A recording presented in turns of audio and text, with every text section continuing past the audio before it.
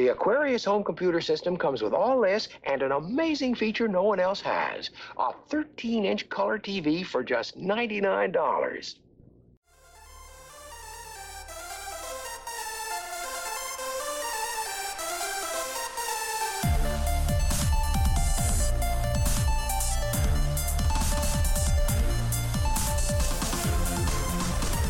Hello there. Welcome to episode 36 on this, what is early December. This is the Press Play on Tape podcast, your home for vintage computer chat and more. Hey there, Damo. Hey, Aaron. How you going? Mate, I'm doing well. Coming off a nice long chat this morning with our special guest, but we'll get to that soon. Other than that, just nice getting ready for the end of the year. Well, I'll tell you what. I think we should get ready for a white Christmas. Well, yeah, it's funny because we had a chat with an American gentleman this morning who was our special guest, and it's a very much white over that part of the world. Well, maybe not where he is exactly, but it's still pretty white in America. And yeah, we've had, 3 days this week in Hobart where it snowed at the start of summer? Something like that. I think that might be the end of it, but you just never know. Oh, mate, I still recall my first Christmas down here in 2010 that we had snow on Boxing Day. And it was it was good like that, and that was good falls. Like it was down to sort of 700-800 meters on the mountain, which is pretty impressive considering, again, meant to be middle of summer. Absolutely. It's pretty rich. Mate, look, it's just... Although, to be fair, I don't mind the cold weather so much because taking a whole lot of fitness classes and stuff at the moment, it's nice because it doesn't get quite as hot and don't feel as miserable when you're trying to stand up on a bike in front of a room full of people doing spin, and you're trying to do things and you're just drowning, which growing up in Brisbane was a thing, and I hate it. And I'm sure... Well, there's things you can do. And don't say don't do cardio, because I hear that from all of my powerlifting buddies. No, you could... What they do in the Tour de France, they unzip and have their, chest exposed. Can you do that in your class?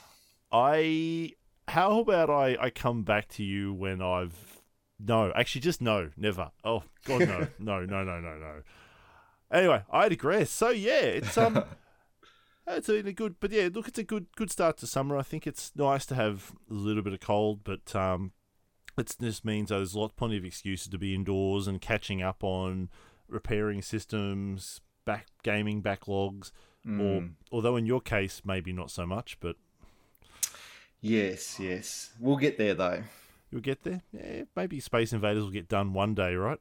Well, the side art is up now, so that's a really big.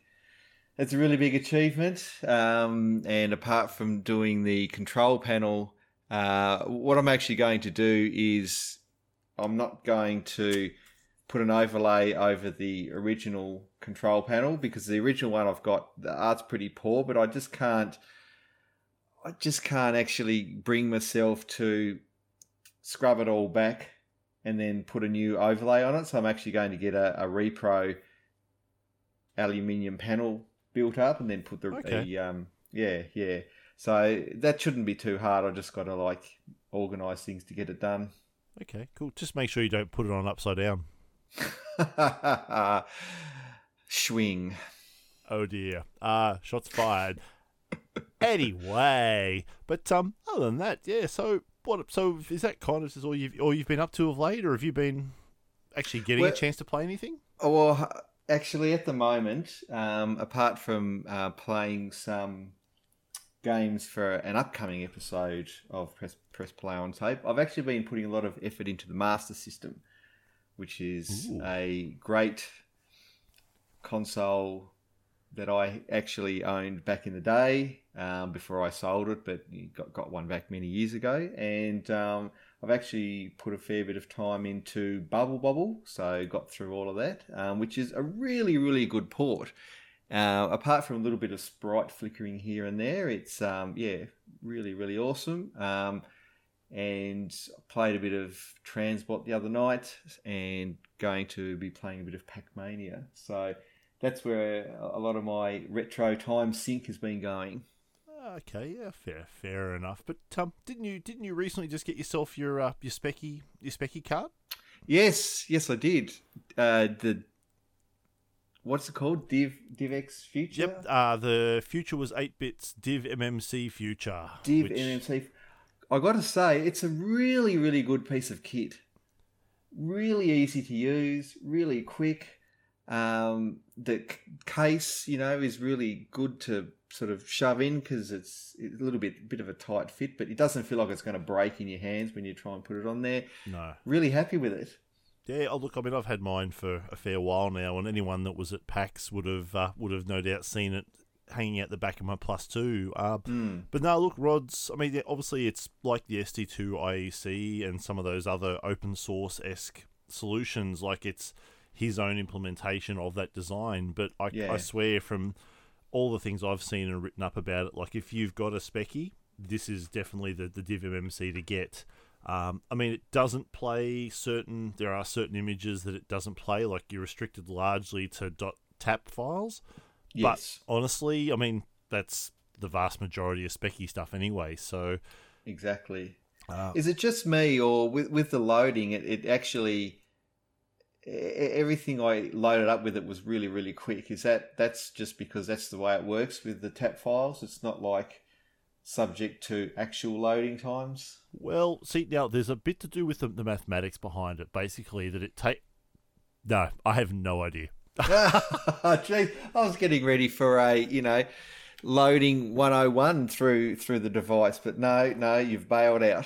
Oh, yeah, no, I can't even fake that one. That's like, no, look, but you're right though. It does. Everything is very quick, and but like I said, anyone that's on the fence or hasn't even heard of it, like if you've got a Specky, you owe it yourself to get your hands on one. It's really good. The one thing though that I've noticed now that I've got it and able to put a bit more time into using the Specky, I've noticed that the on my Grey Plus 2, the actual sound out of the sound port on the back is terrible, absolutely terrible. And I don't mean the bleeps and bloops of most Spectrum games. I mean the background noise or the distortion, or the mess in the noise. It's really, really bad. So I've done a little bit of research. So I've actually getting a device from the Sell My Retro site. Yes, yep. I've grabbed a few things off there in the past. Yeah. And it's the thing, what it does is, and I read a lot of reviews about it, it does like simulated stereo, which, I don't really mind whether it's mono or stereo, but what a lot of people have been saying is it cleans up the sound a lot, and it also sounds really, really awesome. So I thought, well, got to get me one of these. Yeah, okay. So, and get me one of those too while you're Yeah, that's right. Although I need to fix the sound on my Plus 2. Well, completely. You never know. It might actually fix it, depending on what the problem is. I'm going to do your favourite technique, and I'm just going to cap shotgun the whole thing, because that's what you're meant to do. But yeah, test the caps first. Test them. I'm not that smart. Test the ESR on them. Nah.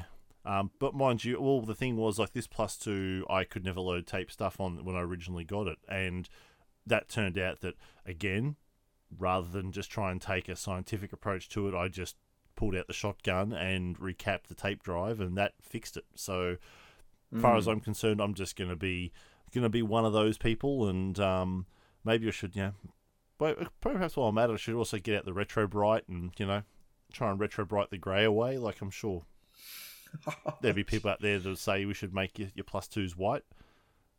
No. Oh dear. But cool. But it's turn actually into a Plus 3. There you go. Oh, paint it black, and then put a Plus 3 badge on it. Sure. Is that just like putting a Chevy badge on a Holden Commodore? Even better. Yeah. Fully sick, mate. Oh, sick. Beyond that, though, I mean, I know myself, like I've been picking up mod-wise, like I've had my, I finally got my Amiga 2000 up on the workbench. So nice. I picked this up last year, and it had battery issues. because it had been in storage apparently for a very long time, and as anyone that's got a big box Amiga would know, that the barrel batteries in these things are prone to suicide, and this thing was no different. So when I first got it, I didn't have a keyboard, so it was sort of limited by what I could do with it, and it didn't do a lot of anything, so it kind of got shelved until I could pick up a keyboard adapter, because I don't know, like at the moment, any big box Amiga, Atari, TT, Amiga STE keyboards, or anything that has an external keyboard, they're drug money. Like, it's ridiculous how much the original ones go for. Are the adapters things that you can make yourself, or are they a little bit more complicated than that? I believe there are DIY adapters you can make. I settled for the Lyra 3 for mine, so that actually turned up earlier this week. So, and it's a really nice piece of kit. So it came with for the Amiga 2000, it needs the larger style DIN connector. So the Lyra only has a mini DIN plug, but I had the adapter come with it. And look, yeah, it's been really good so far. Been able to plug in, typing works. There's a whole host of stuff it can do around. You can reconfigure the keys on like a standard PS2 keyboard to emulate the Amiga keys and everything. So it works pretty well out of the box. Oh, very nice. But yeah, keen to see how big box Amigas work, because I've never actually dabbled with one before. Well, I've just got to find one for myself. Well, you never know. You never know, right? You do. That's right. You just never know. But yeah, it's been a while. But yeah. But other than that, I've also been playing an absolute crap ton of Bloodstained: Ritual of the Night on the Xbox, which is modern, but given I sort of love my Metroidvania games, and it's something that started back with the Sacred Armor of Antiriad, or Rad Warrior if you're any one of those NTSC people, which I never understood the renaming, but that's a topic for a different day. Absolutely. But yeah, no, it's it's from one of the developers on Symphony of the Night, who's worked for Konami for a lot of years. Koji. Oh, nice. I'm going to butcher your name. Koji. I'm sure he's listening. Igarashi. Well, if you are, I apologise. Basically, Iga. He's just known as Iga. Or Iga. Again, feel free to correct me. But basically, yeah, he worked on Symphony of the Night. He's been working with Konami on Castlevania games since the PC Engine days. So nice. It's something that if you have even a remote interest in that style of game, like, it's worth picking up. If you've got an Xbox One or even a PC capable of playing stuff, go and grab Xbox or Windows, the Game Pass, for like even just a $1 trial, and it's worth just to play through just for Bloodstain alone. Nice.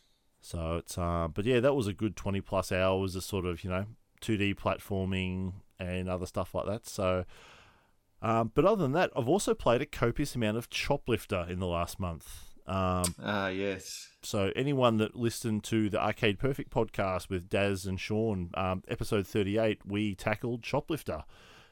We basically played every single version we could, and that included the abysmal VIC-20 port, which they thought was a lot better than I thought, which, let's be fair, it's garbage. Through to some surprising ports, like on the Japanese, the PC-86... PC-88. PC-88, thank you, Damien. Yeah, which was surprisingly a very good rendition of the Apple II version. It's really nice finding these little gems that you don't expect. Yeah. So, but look, if you haven't listened to that episode, or you even have a passing interest in Choplifter, you should definitely go have a look and see where we came to with it. That. Yeah, it's interesting though that the style Choplifter, there's two very distinct versions of the game, because it being one of the few, along with Lode Runner and Pitfall 2, that it took the leap from the Apple II to the arcade, or in Pitfall's case from the Commodore and the Atari. But where the Sega arcade game bears the name, it has a helicopter and you rescuing people, but is just horrifically difficult. Whereas like the original Apple II version being a much more sedate, calm-ish version of a game, like where there's no scoring, there's no massive time pressure in the shape of fuel. You can just take your time, rescue or squish hostages as you see fit. But yeah, it's just interesting that even the ports there, like it's, the different systems, like, the Commodore 64 SQ Gravity and some other bits just to try and make it work. Whereas, again, you've got the VIC-20, which was just abysmal in every shape of the form. Yeah. But yeah, it's, again, anyway, go have a listen if you haven't already. It was a good chat, and we had definitely covered off in depth all the different ports. Yes. So yes. yeah, I did listen, and you didn't give me a shout out. I'm a monster, right? Most upset. Oh, well, shout out, Damien. Good to hear from you. Gee, thanks. You're welcome. All right, well, we might as well move on to a little bit of news. So, in the last month or so, we've had a couple interesting things pop up. Now, two of which being, it's been a year for bizarre ports and things that should just never belong on a system. Like we've seen the Super Mario Brothers on the C64, and now we've got Super Mario Brothers on the ZX Spectrum. Have you had a look at the video? The video of the No, I haven't had a look. But what seems to be happening now is that developers are just setting themselves a challenge. I'm sure, like, let's get a workable, serviceable version of this game on this computer, which really was never intended to play things like this. Yeah. So I think that, and it's a good thing. It's a good thing to see what these people are capable of. Oh, look, you're right. No, look, that's it. Right, it's actually something that comes up a little bit later on when we talk with Sean about the Aquarius. Like, there's things people are doing now with that system, and he's certainly looking to do with it as well, that push it far beyond the original sort of spec or the original capabilities, as we're finding out new and interesting ways to actually get these performances out of it. But yeah, no, it's a very interesting version of the game. Obviously, it's a specky, so there are things that do and don't look exactly right. But look, it is actually, for all intents and purposes, a very functional and playable version of Super Mario. So I'll pop the link to that in the show notes anyway, like with all the stuff we'll talk about. But on that topic,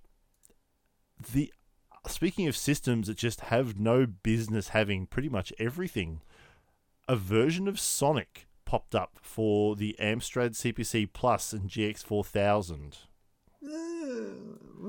Interesting.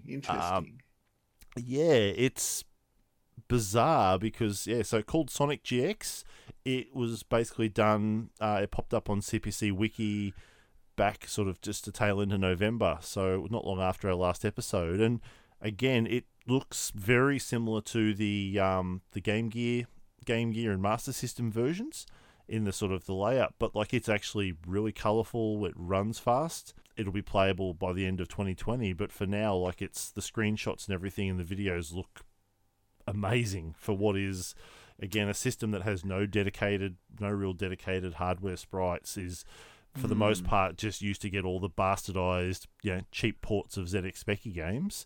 So to see, the GX4000 and the Plus get a bit of love like this is really interesting. Yeah, I do get the feeling that the CPC Plus and the GX4000 kind of didn't really see many games that really pushed the envelope on them, because the hardware sort of didn't do that well commercially, I guess. So that meant that weren't many games out for it. So it's good to see something come out that actually pushes it a bit. So that's really encouraging. Yeah, look, it's but again, it's top, which again ties into sort of some of the stuff we talk about with Sean. Like, it's the whole, that's a big part of what's really revitalizing the interest in these systems. Although, unfortunately, the downside being is, like the Aquarius, the GX4000, and some of these other like obscure systems that maybe weren't super popular, they're getting harder to find. You've got the GX4000 likes to commit suicide because of its power supply.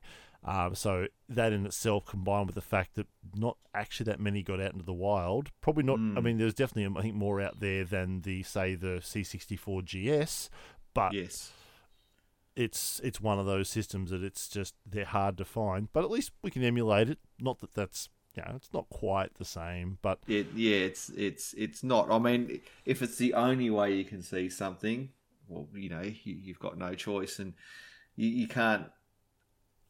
Well, it's not really easy to own absolutely everything. So sometimes that's all you've got. Here. And I know certainly being the struggles of storage and other stuff mean that unless you are, I don't know, say Mr. Last Gamer or someone else that has, an enormous shed/warehouse dedicated just for your collection, and also the bank balance that goes with needing that, it's just not feasible. So, and occasionally you've got to draw the line somewhere. Well, that line is still in the future for me, I think. Oh, look, dude, if I could lay hands on a GX4000, I'd do it in a heartbeat. Yeah, same here. I find I'm fascinated with some of the obscure systems like that. They're just, I'm looking at like my Sword M5 and the TRS-80 MC10 that I've got as well. Like things like that are just obscure, things, but there are actually active development scenes for these systems still, which is cool. Yeah. But yeah, last bit of news I'd actually tacked on here, which was that the Fast Loaders, so they're a band that do a lot of Amiga and other chiptune covers and things like that, recently had a Kickstarter for their new album called Amiga Rocks. Now, I've missed some of their previous Kickstarters. They did for, I believe it was like the Last Ninja Musicology and a few things like that, which, if you've got Apple Music, it is actually on there and it's amazing. Cool. But yeah, so Amiga Rocks managed to get through the funding on almost at the 11th hour, but it's got funded, which is not due to be released until next year some point.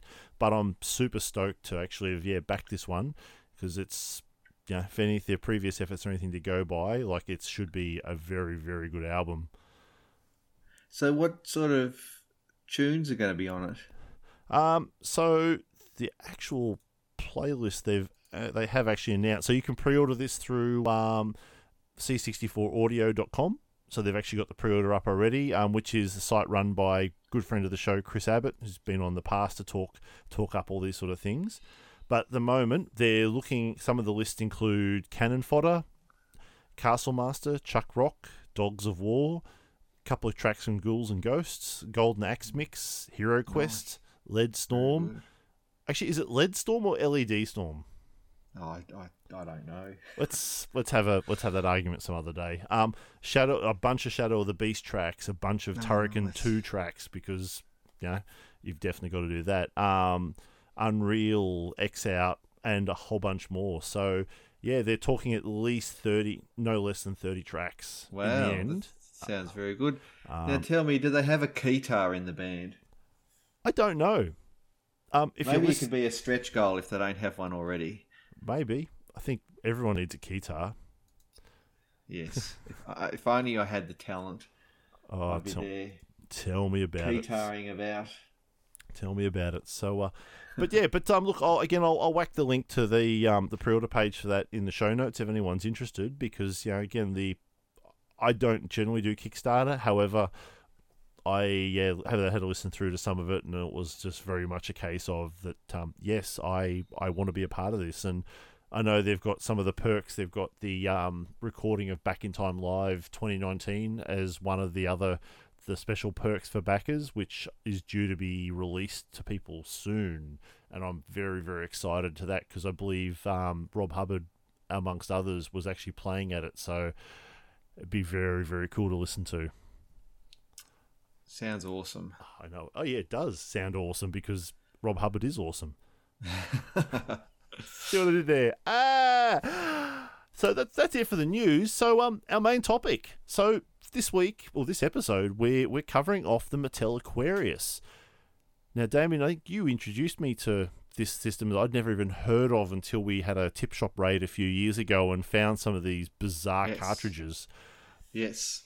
But yeah, basically, those who don't know, that it's Mattel's entry into the home computer world. So released back in 1983, it's a Z80 based system that had one of those delightful rubber keyboards like the ZX Speccy.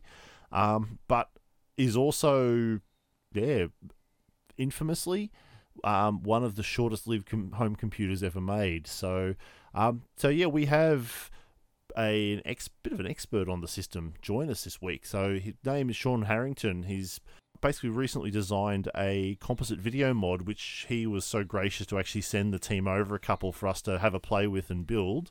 And I know anyone that's been following the page or either on Twitter or Facebook has seen my my build log of it not too long ago. And I think, Damien, you're in the process of getting some of the parts to build it yourself, aren't you?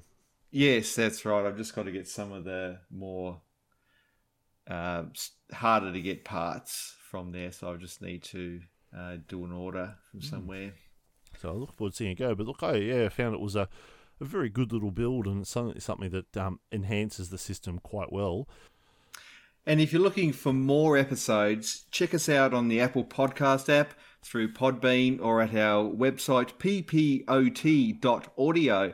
You can also find us on Twitter at ppot_podcast, or at the Play on Tape podcast page on Facebook.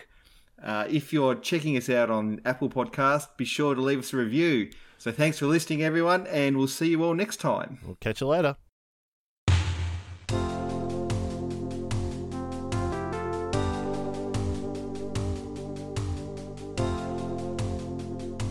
So I was when my wife and I finally started traveling again after we became empty nesters, we went up to visit my friends up in Seattle, and then we actually drove up into Vancouver, British Columbia. Mm-hmm. And I was at this.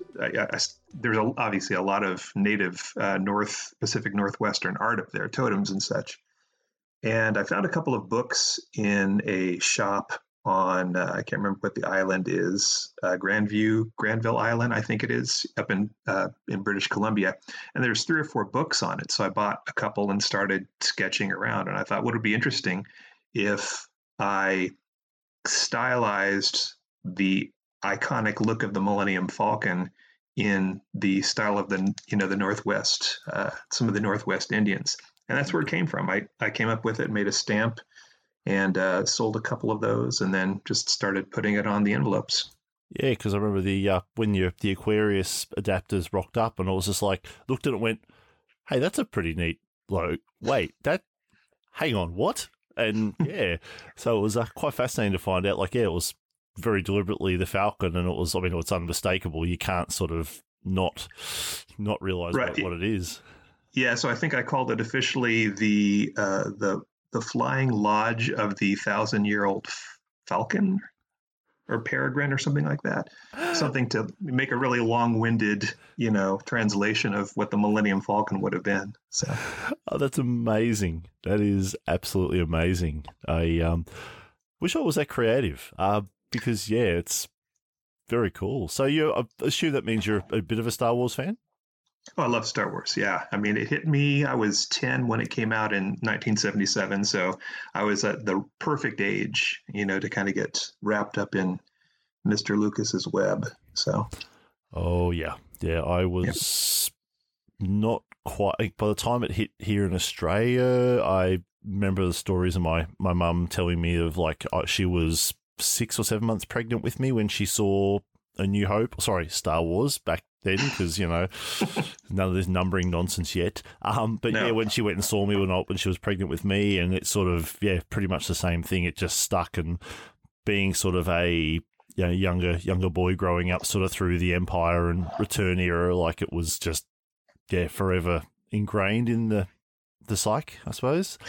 Yeah, exactly. And for me, it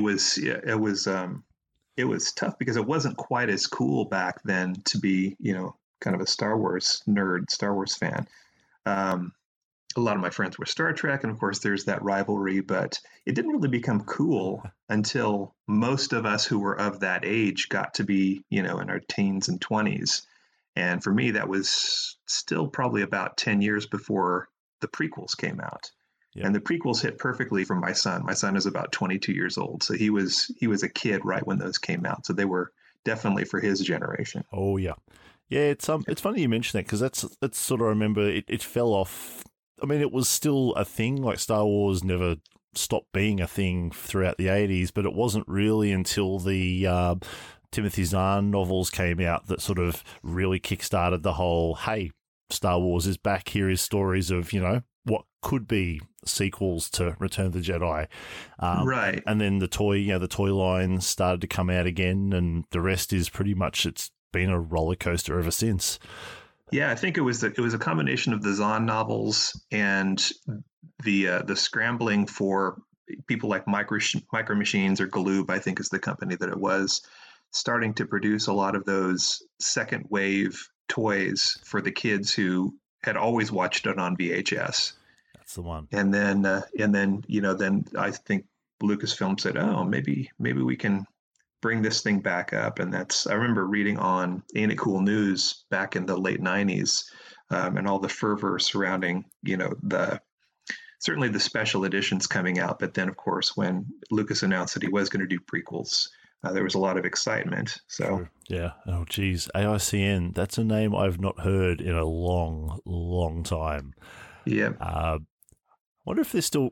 Actually, no, I think he was ever relevant. I remember that site used to annoy me so much. It was just poorly formatted. It was, I think, what would probably end up becoming, the very Reddit style of just people being given free rein to brain dump and very minimal fact checking and other stuff. And yeah, exactly. And he got me a couple times. He got me really amped up on a couple of movies that he was, thought was, I can't remember. I think one was like Killer Samurai or something like that. And I'd already started living out here by then. And, I went to see it and it was like the worst thing I'd ever seen. But when I first started getting into science fiction cons and stuff like that, I remember I picked up, there's a little science fiction convention in Kansas City where I grew up called FoolCon, which eventually it kind of rolled into the bigger Comic-Con franchise. But I remember going to that convention and actually meeting Harry's father when he came through, because they would, bring their comic book collections, and that's kind of how they made their money for a while.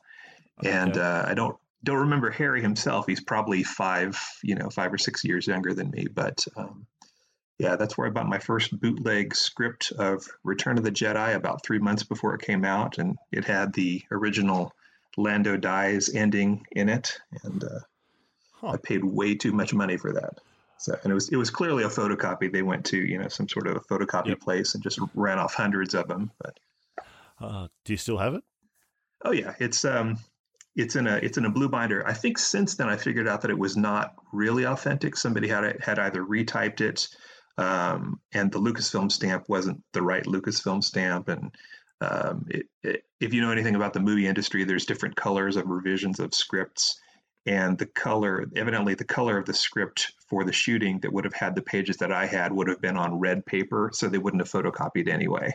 I could probably sit and talk Star Wars for a very extended period of time. Yeah, but as I said, today I thought we'd have you on to come and chat a bit more about a rather obscure, well, not maybe obscure is the right word, but computer system from the early 80s. So the Mattel Aquarius. It's an interesting one. It is. It's a weird computer, and I think it was either you or maybe TJ Ferreira who posted the question on the Mattel Aquarius computer forum this past week. What draws you to it? And I think it was my first computer. I was the son of a single mother. My sister and I and my mom, we couldn't afford a computer. It just didn't happen. It was late 70s, early 80s. So I would beg, borrow, and steal anytime I could to get on some sort of a computer. And then when I started working, I worked for a movie theater and started making some money, and it was in a mall. And a toy chain up here called KB Toys in the States had the Aquarius on closeout just after Christmas of 1983. I remember seeing it. It was like $79 or $89. And I'm like, yeah, I'm going to do this. I'm going to spend, some of my Christmas money on this. And so it was the first computer that I had. And don't get me wrong, it's a terrible computer. I've heard a lot of people say that it's like, it's 5 years too late because it's got about the same specs as I think even the ZX Sinclair has better specs than the Aquarius does. But they're similar. Yeah, it's got a Z80 chip in it. It's limited in terms of the graphics. It uses only a character set ROM, so there's really no way to expand there's no real bitmap mode.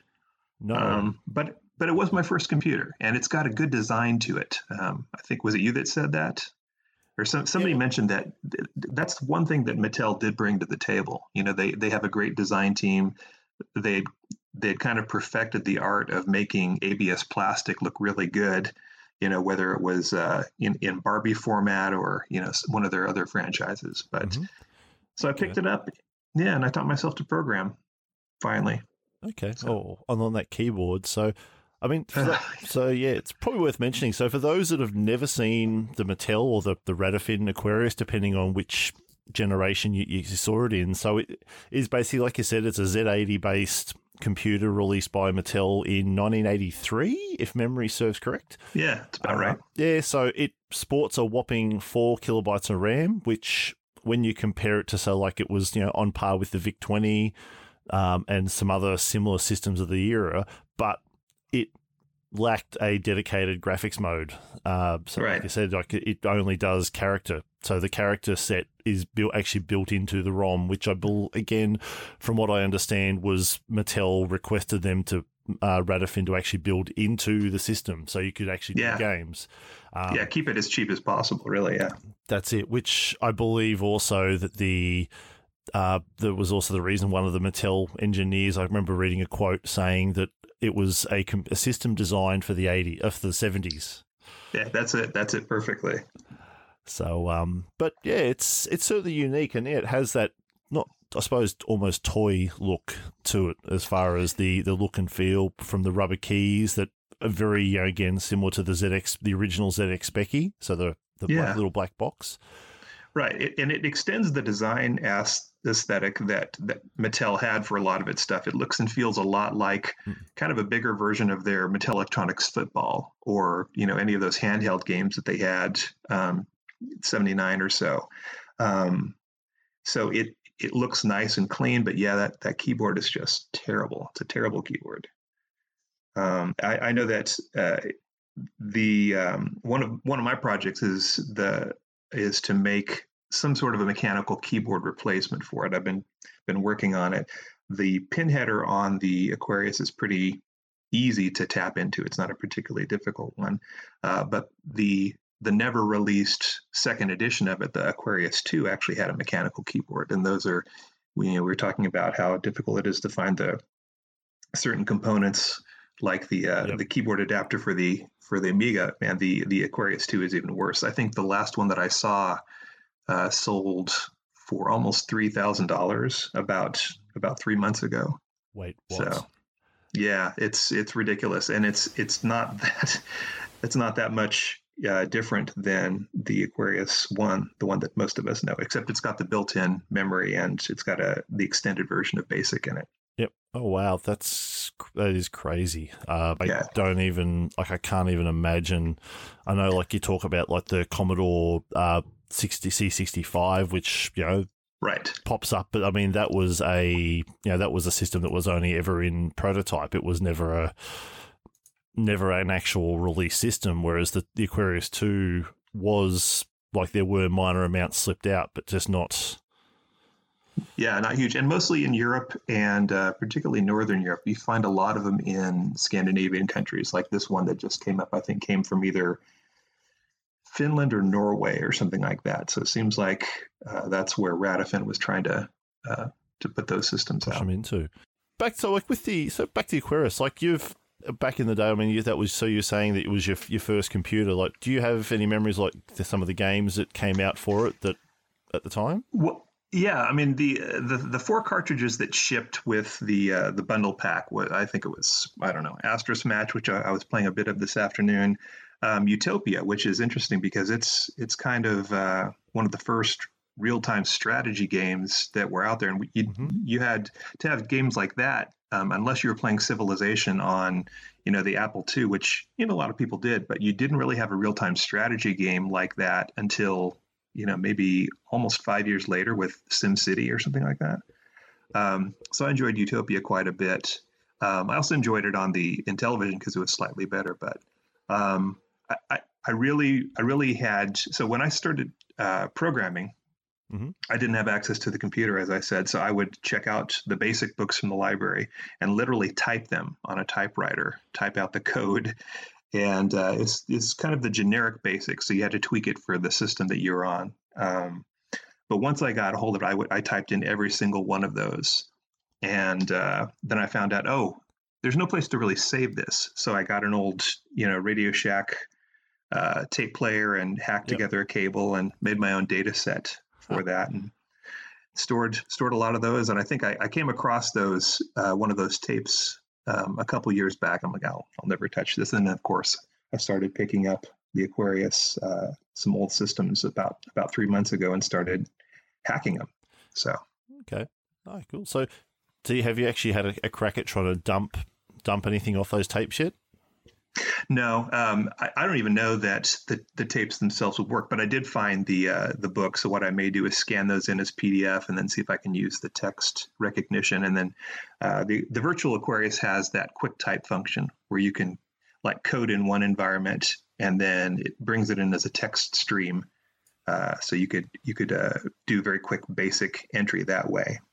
Well, that's good. Yeah, that's a very good feature. Not all of the emulators have that. So right. It's a little old school. It's like, like I said, just typing it really fast, but it's a good way to test it out.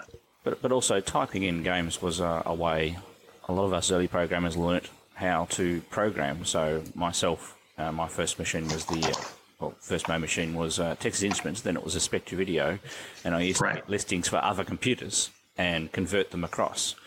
And that's how I learned pretty much how to program to start with. So that's the same way I did too. Yeah. So I concur with what you did with the Aquarius. So what was the BASIC like compared to other systems? Pretty miserable. The one that was built into it didn't have really any graphics functions to speak of. There's an extended version of the BASIC that had what they call bloxels, which was either 4 or 6 blocky pixels per character area. And, they added a line function. They added 4 or 5 math functions like, sine, cosine, those sorts of things. So you could actually generate lines programmatically, and then circles and arcs. But for the most part, it was pretty much poking characters here and there. There wasn't a lot of real programming. So with the ROM cartridges, could they have their own character set?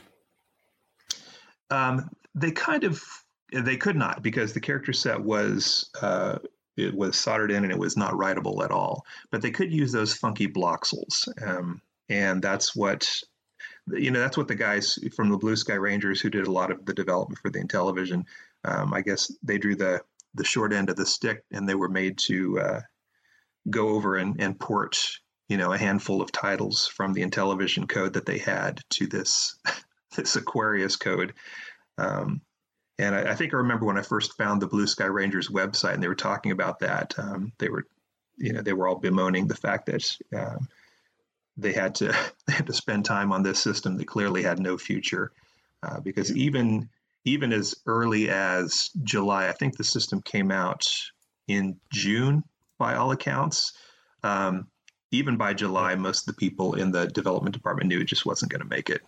Yep. Yeah. And they probably used some of the techniques that were used for like computers like the TRS-80, the original TRS-80, where it had a set of bloxel pixel definitions in the ROM.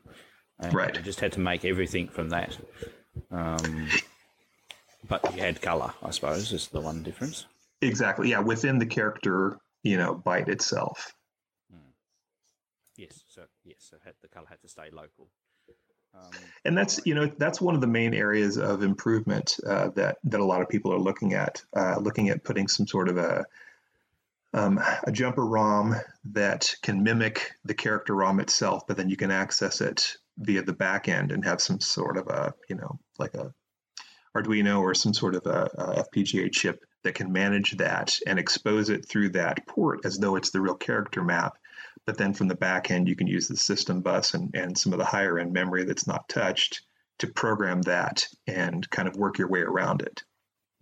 That could be a very interesting project.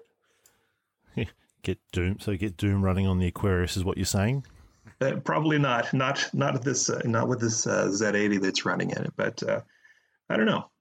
I've seen I've seen some interesting demos come out of machines that I never thought could do what they did. So, well, I mean, Vic 20 Doom, I think was Doom on the Vic 20. I know that people have done. It was ridiculously low resolution. Yeah, but it works. But yeah, which is actually speaking of the Vic, like it's certainly I think the Aquarius, as you mentioned, the fact that it was, I don't know if it's an official world record, but it was it was on sale for 4 months in the States before Mattel paid Radofin to take back the license. They did, and there was also a lot of one of Mattel's biggest problems was getting it through FCC. They just couldn't get the thing cleared. They had to put additional RF shielding in it, and it was a nightmare from the minute that they got started on it. Yeah, because I think the history, again, I mean, from what I understand of it, like it ties into the Intellivision pretty heavily because they were trying to sort of go down the computer route, and the keyboard add-on, from what I understand, was something that they just could never get right, and it kept failing or they kept not delivering. And right. And so the way that I heard it is that Intellivision was trying to gain an advantage. They were trying to they'd already kind of started developing by the time the 2600 came out. Obviously, Atari blew the market away with the VCS system. Mattel knew that they were going to be doing this, so they put a lot of, particularly at CES, they were showing a lot of how this new system was better. They had the George Plimpton ads trying to suggest that more intelligent people would choose, this intelligent television system. But the problem is that the marketing department got a little ahead of themselves, and they were actually showing a computer expansion system when the system went into widespread release in 1980, I believe it was. And that evidently was a selling point for a lot of people. And then, 2 years later, when that device never materialized, the FTC got a little pissed. They're like, hey, you guys said you're going to have this computer system that attaches to it, but we still don't see anything. So they began to scramble. They were already planning on retooling the original Intellivision into a smaller form factor, the Intellivision 2, so they could reduce the chips. That also gave them the opportunity to leverage the video pass-through port, which whoever the engineer was on that who included that was brilliant, because what you could do is you can basically have a completely almost standalone system plug into the cartridge port on the Intellivision, and it just happens to be mechanically attached and it's sending its composite video through, but that system can basically run on its own. So that's the way they kind of did some smoke and mirror stuff with that. That's the way they implemented their Atari 2600 add-on that came in with, I think it was late 82 or 83. And somebody said, hey, well, what if we did this? What if we released a standalone computer that would do that? And the FTC said, nope, it has to fit in. And it wasn't until 84, I think, that Mattel finally released this ECS system that had a proper keyboard in addition to a music keyboard that would plug in. And it was the same color as the Intellivision 2.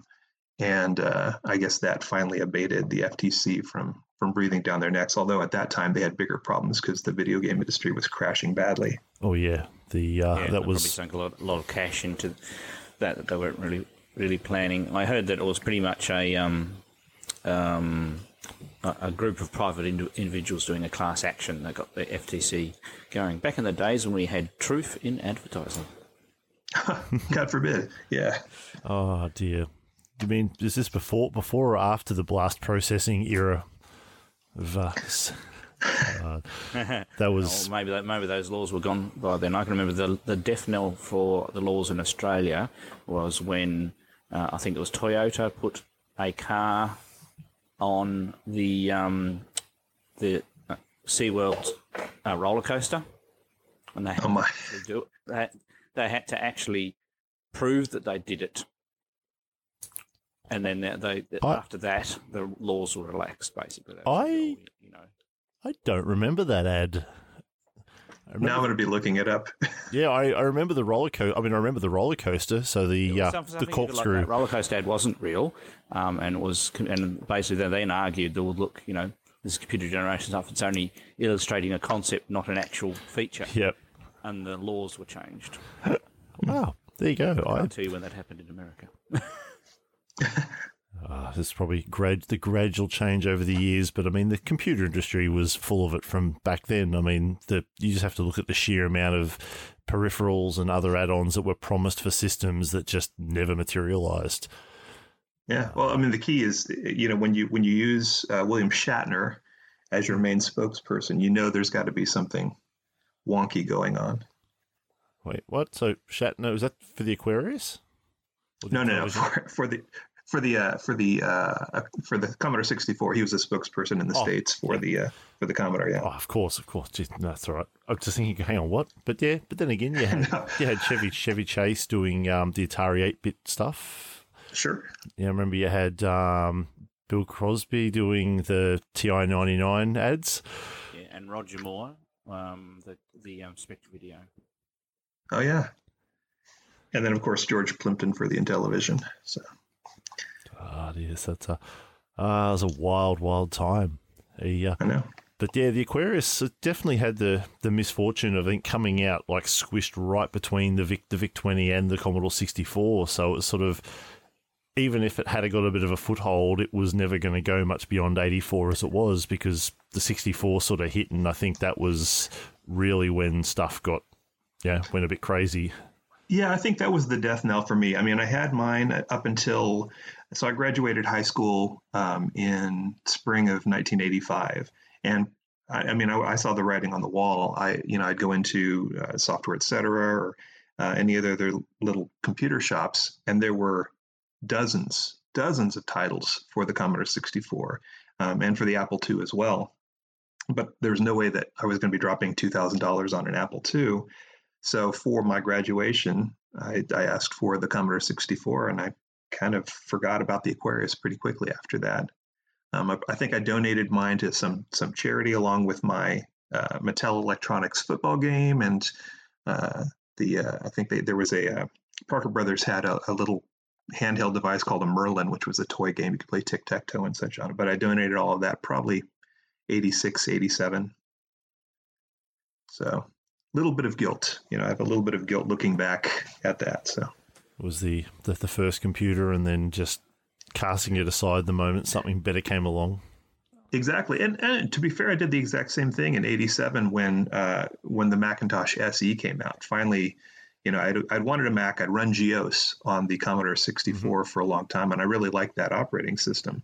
But there's just no way I'm going to afford a $3,000 computer or more at the time. No. But the SE was just exactly at the right price point for me.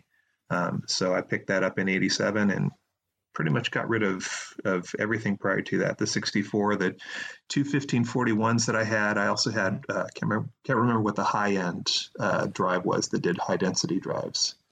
But the 1571. Yeah, that did the high. Did you in Australia? You guys had more tapes, right? You had less of the floppies. No, we were floppies. The UK was mostly tapes. Yeah, I know. That's the thing that blows me away. I couldn't find a tape drive in the States anywhere. There was no software on cassettes anywhere here. Oh wow! Yeah, no. We're a very big CPM area down here in Australia, so systems pretty much had to come with disk drives for people who are interested in them. So harking back to Spectre Video here. So Spectre Video, the original Spectre Video is launched with a 5.25-inch disk system and ran CPM very well. So that's why that went very well. You had your... That's a great operating system. Yeah, which is the Australian-built system. Had multiple drive options. You had the System 80, which was the Dick Smith Australianised version of the TRS-80. Same but not the same. Also had disk drives. So there were a lot of disk drives around. And the UK systems, when they were imported, didn't have disk drives. And and so a bit of a mishmash. So there was tape software, but even when we got up to MSX, that was either cartridge or disc software. There wasn't a lot of actual tape software that hit the shelves. So yeah, it's a bit of Australia was a bit of a mix of both cultures as far as that. And in terms of video, though, the Commodore 64 and those devices would run on PAL. You guys run on PAL, is that right? Correct. Yep. The only way to play the 64. Of course. Well, and that's the thing, because I work with Parafractic on his VIC-2 video switcher card. And it's an interesting project. It took us over a year to do it because we had to figure out how to get both the crystals and the VIC-2 chips, the PAL version and the NTSC version, switched without frying them by having them both on the same time. And the VIC-2 has some strange hybrid technology on it. It's got a lot of digital technology, but there's 3 or 4 pins on it that are analog, and analog signal doesn't travel very, very far without boosting it. So we tried to make it so that you could fit it into the 64C style case, but the keyboard is so close, we couldn't get it to work. So if we ever do a revised version of it, we're probably going to do slightly smaller latching relays to make them work, and then use a flat heat sink. I think we can do it, but it was fairly challenging. There were probably 20 versions of that board before we got it to work right. Yeah, I watched a few of the videos of you guys actually working on that, and it was pretty fascinating because, I mean, the 64 is certainly my system of choice, and what I grew up with, and it's what I spend a lot of my time with these days as well. So, having fixed more than my fair share of them, it's definitely, she's an interesting one. I don't understand it to that level. Like, the engineering level is something that sort of escapes me for the most part, but it's certainly the C, and the C style setup, because I've got one of Gideon's the Ultimate 64s, so the FPGA drop-ins, and beautiful piece of hardware, but they're not designed for the C case in any capacity, so it's sort of having to work around with the keyboard mounts and some other stuff that you just don't have a lot of room, because those short boards that sat in them were just not designed for. So it's interesting. So I suppose on that front, I mean, so when did you actually pick up the engineering side of things? Because this is obviously not your first, between that and the Aquarius composite mod, this is not your first, board design or stuff like that. For me, I got back into, after I went to high school, I decided probably be a good idea if I went to college. And I'd always been into electronics. I had a soldering iron in my hand since I was 10. Mm-hmm. Bringing back the Star Wars thing into one of the first things I tried to do was put LED lights into the engine section of the Millennium Falcon, even though they were cheap red LEDs, and the Falcon, of course, has blue, and those wouldn't come out until the late 90s. But I've been a Radio Shack kid for a long time. And Tony, we talked a little bit about this. I got distracted by theater, as one does, for a while. I came out to California to go to California Institute of the Arts, which is where I met my wife, for theater and acting. And I enjoyed that for a while and realized there is absolutely no money in this. So let's fall back and go back to programming, which actually does make some money. So my day job is as a development manager for the Ventura County Fire Department, and we develop apps for the firefighters. We develop for iOS and the iPad, but we also do legacy systems, web-based systems, and those sorts of things. So I've been interested in it a while, and I've always been a designer by trade. I was never allowed to actually take computer classes in school. I always got my second or third choices, which were theater and drafting. And those two sets of classes that I took, theater and drafting, actually wound up suiting me better in the long term, because then I approached things with a designer's eye and being able to manage space. So I picked up. You also probably got that a little bit more in look into the creative visualization side of things from the drama in a way too. So absolutely, and that's right, and I love seeing design, and I love solving problems for theater, mainly because there's, as you know, not a lot of money usually, unless it's got a big studio or a big theater associated with, which almost never happens. So it was probably about 2017 when I started to get back into particularly arcade games, cabinets. I'd worked for what was called Showbiz Pizza at the time, which is a precursor to Chuck E. Cheese, but it doesn't exist anymore. They closed down many, many years ago. So I was a game technician there in the mid to late 80s and learned everything that I knew about arcade boards and engineering and hacking ROMs and, trying to make the Dragon's Lair Laserdisc player not crap out. But I didn't really get back into it until 2017 after the kids had pretty much grown up and gone off to college. So I started flipping video games, finding old distressed games that needed some love and using some of the woodworking skills that I developed in theater to resurface them, put new artwork on them, and it was fun. But then I started to get back into the retro stuff, particularly the C64, when I reached out to Perifractic and say, hey, I'd like to maybe work on a project with you. And he mentioned that. But then the pangs of guilt for throwing away the Aquarius back in, whenever it was, 86 hit me. I'm like, I should probably pick up one of those, because now that I know how computer systems really work, because it was just beyond the scope of my comprehension back at the time, beyond just understanding how basic and maybe even a little bit of machine code worked.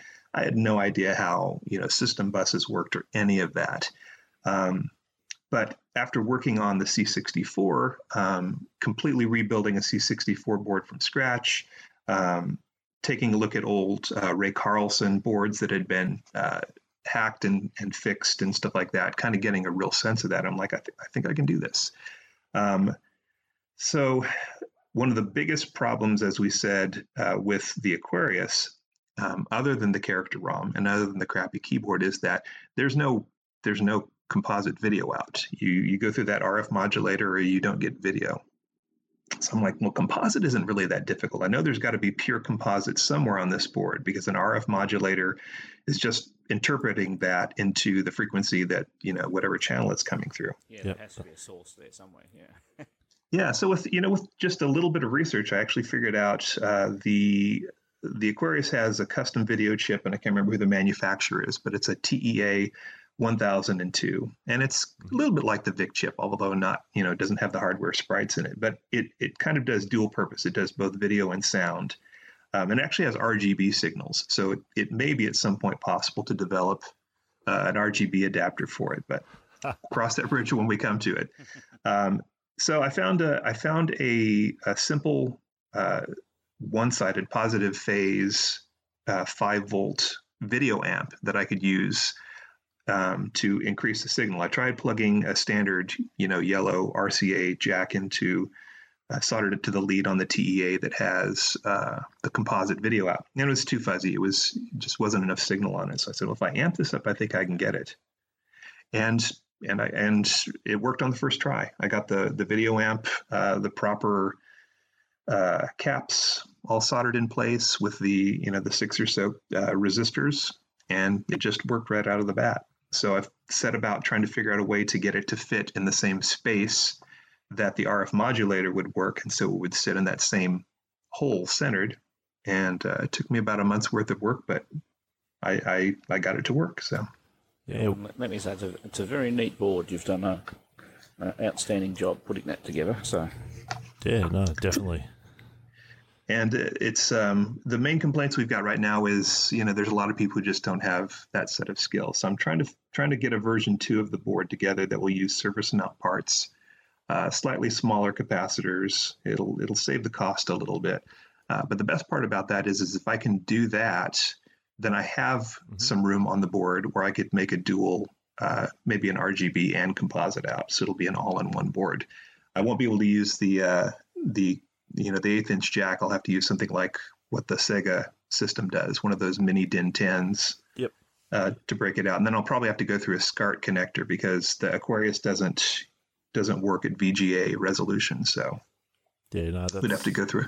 That's a pretty common one you sort of see with a lot of the mod boards these days that break out to RGB. Now use that mini DIN connector. versus like trying to force you out through like a Neo Geo SCART connector or the Mega Drive DIN out. Right. But yeah, no, it's but it's fascinating because like you said about the skill set piece. Like I would put myself certainly in the amateur realm as far as just I know enough to be dangerous, but not enough to really build this stuff myself. But I found the board itself was, and anyone that maybe has seen some of my post on Facebook, if you're listening, or on Twitter, and have seen the journey to build this thing, like it is actually a very well designed board, and I reckon it's of all the ones I've built so far or I've come across, like it's probably the easiest and the best suited for the system it's designed for. So, no hot glue needed, no double-sided tape. It just that sits in. It's perfectly spaced. So, like, no, you've done well. Well, thanks. It was a fun design. I'd like to take it a little bit further. I don't know if you saw, one of the things that I did probably about a month ago was try and take all of the wonky power circuitry, because about a quarter of the Aquarius's motherboard is taken up with these massive electrolytic capacitors. It's got a 10,000 UF cap on it and a 1,000 one. They're just, you don't need those anymore. But I was able to take a Meanwell power supply, which has 5 volts, positive 12 and negative 12, remove most of those components, and then just run the Meanwell, and the power was clean as a whistle. I got no noise even with the RF out on it. So there's some possibilities to maybe make this board more compact. There's 2, 4, 6, 8, 10, maybe 12 chips on this, most of which have surface mount versions of it, because most of them are just 7400 class logic chips. 2 or 3 custom chips, the TEA and then the 2 PLA chips. You could put that, in a size less than the deck of playing cards pretty well, and then you would have room for a slightly more standard power supply inside of it. But you would probably have to change the case out. Yeah. I think the thing for me, it's because it's one of those systems that just for whatever reason they decided they had to have the integrated power supply that's always attached. That I think the only mod I know I've looked at would be certainly to just break that out so I can turn it into a standard DIN plug or something similar to make it a little bit easier to pack up and set up and not have that thing hanging off all the time. Right, and I've actually had people who've asked me if I would do, because I do a couple things. I recap most of the time. I put the Aquarius mod in, and then I replace that ridiculous transistor, the 7805, with a switching power supply. And I've had some people say, hey, I want you to do something. Well, in the States, we have a standard packaging where you can do a flat rate package with the U.S. Postal Service. But even then, it's still a little too big for the Aquarius and that power supply. So in a couple instances, I've said just cut the power supply off and send it to me as a separate thing, and I'll send you one with a DIN plug that you can twist on. Yep.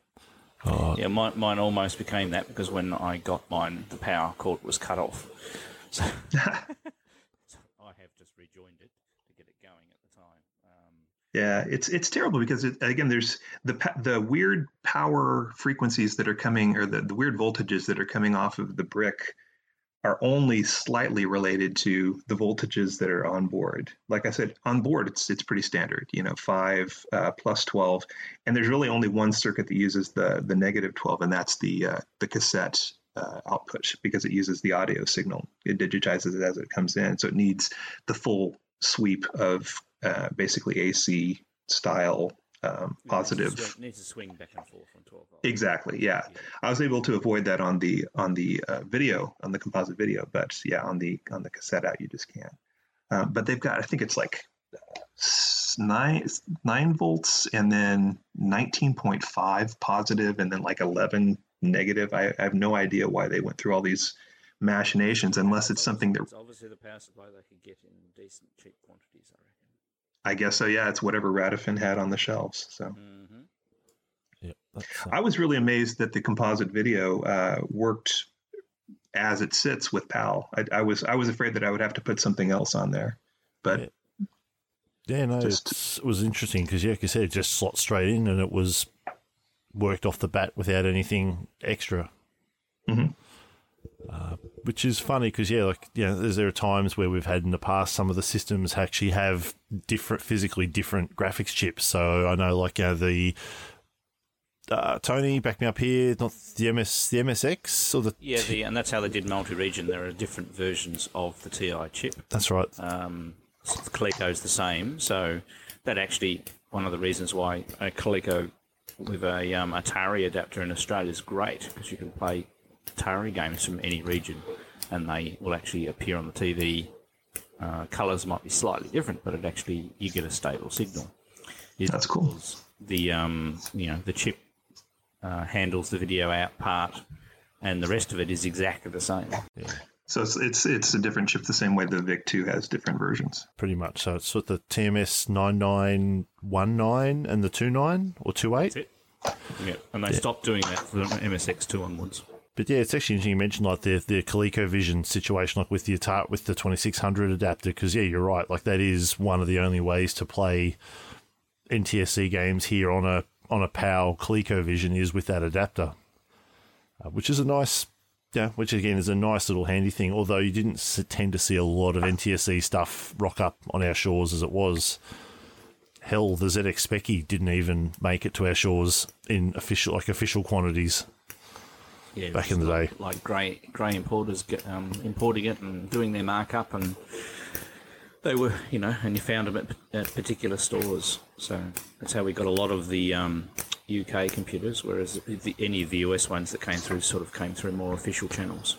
So I suppose with the modifying, like the Aquarius, Sean, as you mentioned, obviously your mod is one such thing that exists, allows people to sort of bring it up to a little bit more of a modern standard. So I know that there are two other solutions out there as far as the software side of things go, like the expansion. So the AquariCart, which is basically like a almost 1541 Ultimate, or that sort of multi-cart flash cart thing that has every released version of every piece of software I think released on cartridge on it, as well as a few ROM hacks and stuff like that. And there's also the micro expander, I believe it's called. Yeah. That Bruce Abbott in New Zealand released, the basically built and released, which from what I understand, adds the ability to have USB. You can plug a USB stick into it. It has extra RAM on board for programming side of things. But have you played with either of those? Yeah. So Jay Snellen is he. From what I understand, he is on the Aquarius forum in some way. He's definitely on Atari Age for sure. And he goes by Jaybird3, but he developed the AquariCart, and he also developed the 32K expansion. You can buy both of them for about, I guess, $70-$80 as a pair on eBay. So that was one of the first purchases that I made, because it made it very easy for me to test very quickly, how successful the composite adapter worked. And he and I have written back quite a bit about some of the stuff he wants to do, and he definitely wants to make some sort of a modifiable character mod where you can do, just as I said, map via the back end of the chip, and then the front end still sees it as a character ROM. It's just getting different bytes or different bits as it comes through. Okay. But his cartridge is great. I enjoy working with it. It has most of the stuff that I would need, but it doesn't necessarily have a lot of the the tape-based tapes. Those you pretty much have to go through the Virtual Aquarius or the Aquariemu virtual version of the software to get. Okay. The micro expander is neat because it adds, similar to the way the mini expander, which was an actual Mattel product, it adds a sound chip on it, and that's how the Aquarius would get 2 additional voices when you would plug in the mini expander. But what Bruce did was he added the ability to, like you said, add in a thumb drive to pull in ROM files or audio files, so you could play those. My main problem with the mini expanders, the micro expanders, it's really difficult to find build instructions for it. There's a couple versions out there. I know Bruce isn't, at least in the States, he isn't selling the PCBs. You have to get them on eBay, and they're really difficult to find now. What I had hoped to do was try and build it myself and then put together a better set of instructions on it, but I just haven't had the time to do that. Yeah. I was looking at the other day. Actually, I think when I posted about asking about who's actually had a crack at it and what's the best way to go about it. That it's, I don't know, like compared to, I mean, obviously yours and a few of the other kits like this I've seen where it's like, here's the BOM, here's the layout, here's the stuff you need to do to build it. I found it was not as straightforward, but again, that's as an amateur. But if you sort of look at the same thing and sort of went, this is not very user friendly. It went off in the weeds. Yeah, it went off in the weeds pretty quickly for me. And then as a result, I was trying to find a PAL version of the Aquarius, and Ray Templeton found one for me, and I bought it from him. And along with that came a micro cartridge or a micro expander. So I really didn't need to go much further in the one-off build. But I'll probably take a look at it here in a couple months and maybe make it a little bit easier, folks. Yeah. Does the micro expander have the joystick adapter ports on there as well?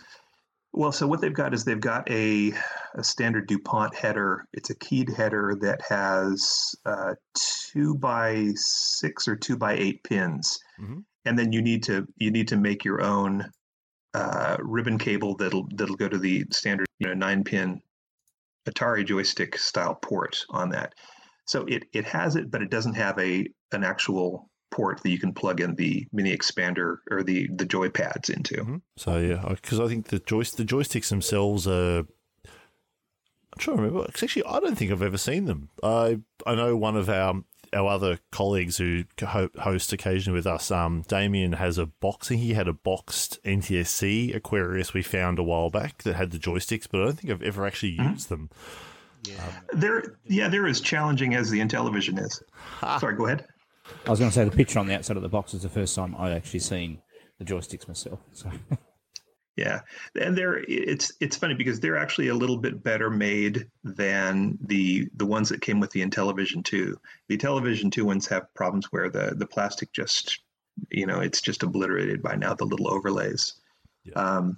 But on the Aquarius, they're not bad. I mean, I've always hated the disc-based things, and I think when I had my when I had my Intellivision for a while, I actually took them apart, and there was a disc replacement that had an actual joystick mounted up through the part, so it kind of looked like a hi-hat. But some people love them. I'm not one of those people. So, Sean, look, I suppose wrapping up, I mean, look, for those that want to have a crack, like having looking at the Aquarius, because again, they sort of are starting to fall into that category of a system that, being as uncommon as they were and short-sold, that they're, well, uncommon despite not being maybe desirable, but are still expensive to pick up for the most part because of that. Like, if someone was going to go grab one of the emulators you mentioned, and I'll throw those in the show notes for anyone that's listening along, but like, what games, or what's a couple of games you'd maybe point people towards as saying, actually, this is a pretty good example of what the system can do? First of all, to address the hardware issue, the virtual Aquarius is actually a perfectly great way to dip your toe in the water. And most of the installs you can find out there, the zip files that have all of it bundled together, will have all of the software that you could want to play. So that's a good way to kind of start and say, hey, is this even worth jumping into? If you find you like it, then I would say of the cartridges that are out there, I'd look at the Dungeons and Dragons one. It's kind of a hinky first-person shooter, and it's obviously frustrating as hell because there's no way to save it. But they put a lot of work into it, and there's a lot of depth to it. It's not quite as good as the Intellivision version of it was, which I think is now called Minotaur, but it's along those same lines. Utopia, I think, stands up to the test of time pretty well as well. And if you want just a basic shooter, I do enjoy Astro Smash. It's kind of a a hybrid between an Earth-based asteroids and missile command / Space Invaders, where you're a shooter on the ground. And you've got to keep stuff from falling on your planet and losing points and otherwise. So those are the ones that are high on my list. There's a lot of fun little third-party cartridges that are out there. I don't mention Burger Time because Burger Time on the Aquarius is pretty miserable just because the joystick timings are really, really bad. And the Pickle Man looks like the devil. He really does. He's got this strange cone head and he looks nothing like a pickle. So that's the only reason why I joke about Burger Time a lot, because that's typically what I'll use when I'm testing, because it's got good colors, it's got 3-channel sound, and you can tell when your Aquarius is working. But I think those are a good set. Yeah, I've only got the one title myself, which is Night Stalker, and that's good too. That's a fun. It reminds me of some of the better Atari games that are out there, where there's just enough difference and there's just enough AI in the characters and the alien characters to kind of find their way to you, and it's hard to find that when all you've got is 4 or 8K of RAM to work with. Correct. Yeah. Yeah, and I know I tried. Stress Smash sounds interesting as well, because I've been using that as a simple game example to use for my series. Let's make a retro game. Where I'm Cool. Basically a version of Astro Smash across multiple systems at once. Yeah, and what's awesome about that is, again, how they were able to use the character-based set to achieve the same thing that you're able to use the Bloxels on the Intellivision version. So it's a good version of how you adapt according to the hardware that you're on. Yeah, I know. AD&D, when I was playing it earlier on, it does actually remind me a lot of Rogue, in the sense of it's rogue-like in the sense, you can't save, but just how they design it, how it plays is actually, honestly, is actually pretty good. I got to say, it was, of the ones I've tried so far, only finding the emulators not too long ago, but it's a good version. Definitely game I would have enjoyed back in the day too. Definitely need the overlay, though, that's for sure. The camera overlays make life a lot easier. I mean, if obviously any of the places we mentioned, so if you're on Facebook and you're interested in checking out what the Aquarius community does, there's the Mattel Aquarius Facebook group, which is fairly active. I know you're in there a fair bit with your hardware, as well as there's a few guys that are constantly putting up new programs or games they've been writing for it. Right. Is there anywhere else people can find stuff if they're keen? Yeah, sure. The Atari Age forums. That's where Bruce Abbott had done a lot of his collaboration, again with Jay Snellen and some of the other guys. It's not as happening necessarily. There's a lot of stale information there, but that's where I found the most information to get started. The Atari Age forums, and they've lumped Intellivision and Aquarius together, so we're again kind of like a stepchild in that regard. But it's not too bad. I did notice that actually when I found Bruce's thread on the Micro Expander, and it was I guess they really don't think too highly of it if they've just sort of gone, you're all the same thing, enjoy. Yeah. I know that Jay would like to. I've put up a website on my domain just so I'd have a place to kind of collect my thoughts and where I want to go with the hardware. But Jay Snellen's also probably going to put some of the stuff that'll have hopefully much of Bruce's older notes, because I'm not sure how attached Bruce is anymore to the community. So he seems like he may have moved on a bit. Yeah, which happens to the best of us, right?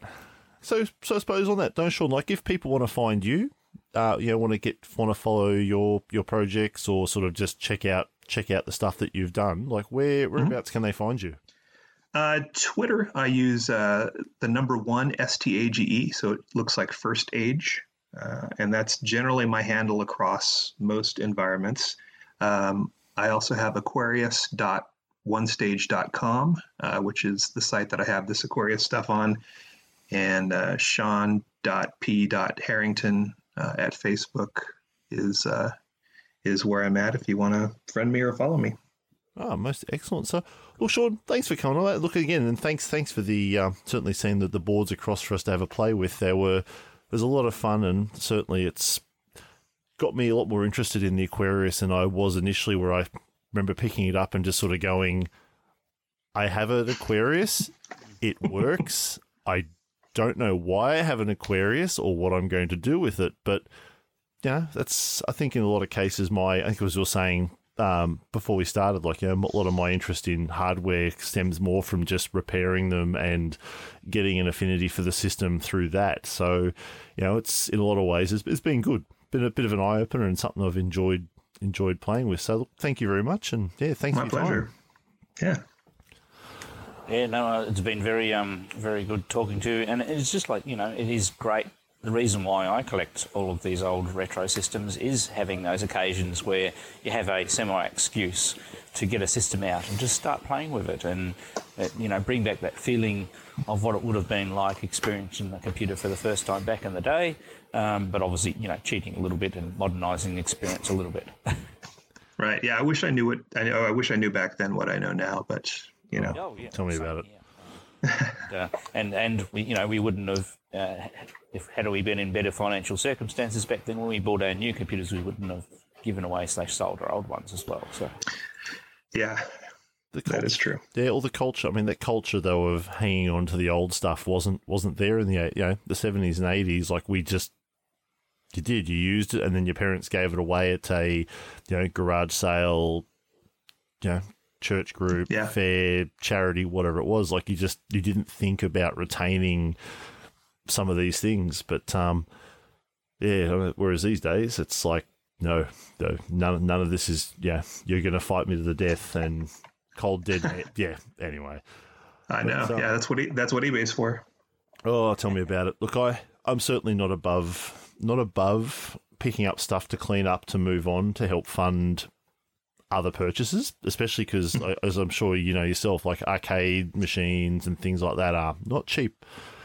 No. And being in Australia, the exchange rate is in the toilet, so it's very expensive to get any of this hardware at the moment. To things I want to look at, it's prohibitively expensive. So like being able to build some of this stuff is actually nice because makes it. And did you have problems getting the parts? Did you get it through a local distributor?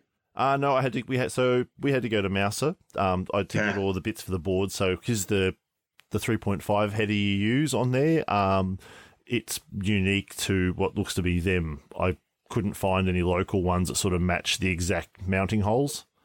And that, and like the resistor, your resistor values were interesting, to say the least. I think when Damien looked at the BOM, he sort of went, they're all really oddly specific, and surely like there's comparison. What the hell is an 11.8K? Why would you need an 11.8K resistor? And it's funny because I took it straight from the AD812 spec on the thing. There was a sample circuit in it. I'm like, well, that works. But there's a lot of opportunity for playing with it. I would like to get a couple of variable resistors in there and see if I can tune it up to more standard sizes. Yep. I know what you mean. And then you've got a little bit of adjustment for different screens then, I suppose. Right. Yeah. Some people have said that, on the composite, it's a little dark. I'm like, well, that's kind of the way composite works, particularly with NTSC. But we'll see. We can always make more. Hey, that's it, right? So, excellent. No, for those listening, if you're after a board and you've got an Aquarius, there'll be a link in the show notes as well for where you can actually find Sean's board on eBay. Yeah, and we just dropped it down to US $5 a piece. So, sorry for all the early adopters. It wasn't my intent to fleece you guys, but I figure, hey, it's working. We might as well put it out there. The boards really aren't that expensive to manufacture, so I'll keep it down to the five a piece. And there's a little bit of a discount if you want to get more than one as well too. So, excellent, awesome, Sean. Well, look, thank you again for your time, and look forward to talking to you again soon. My pleasure.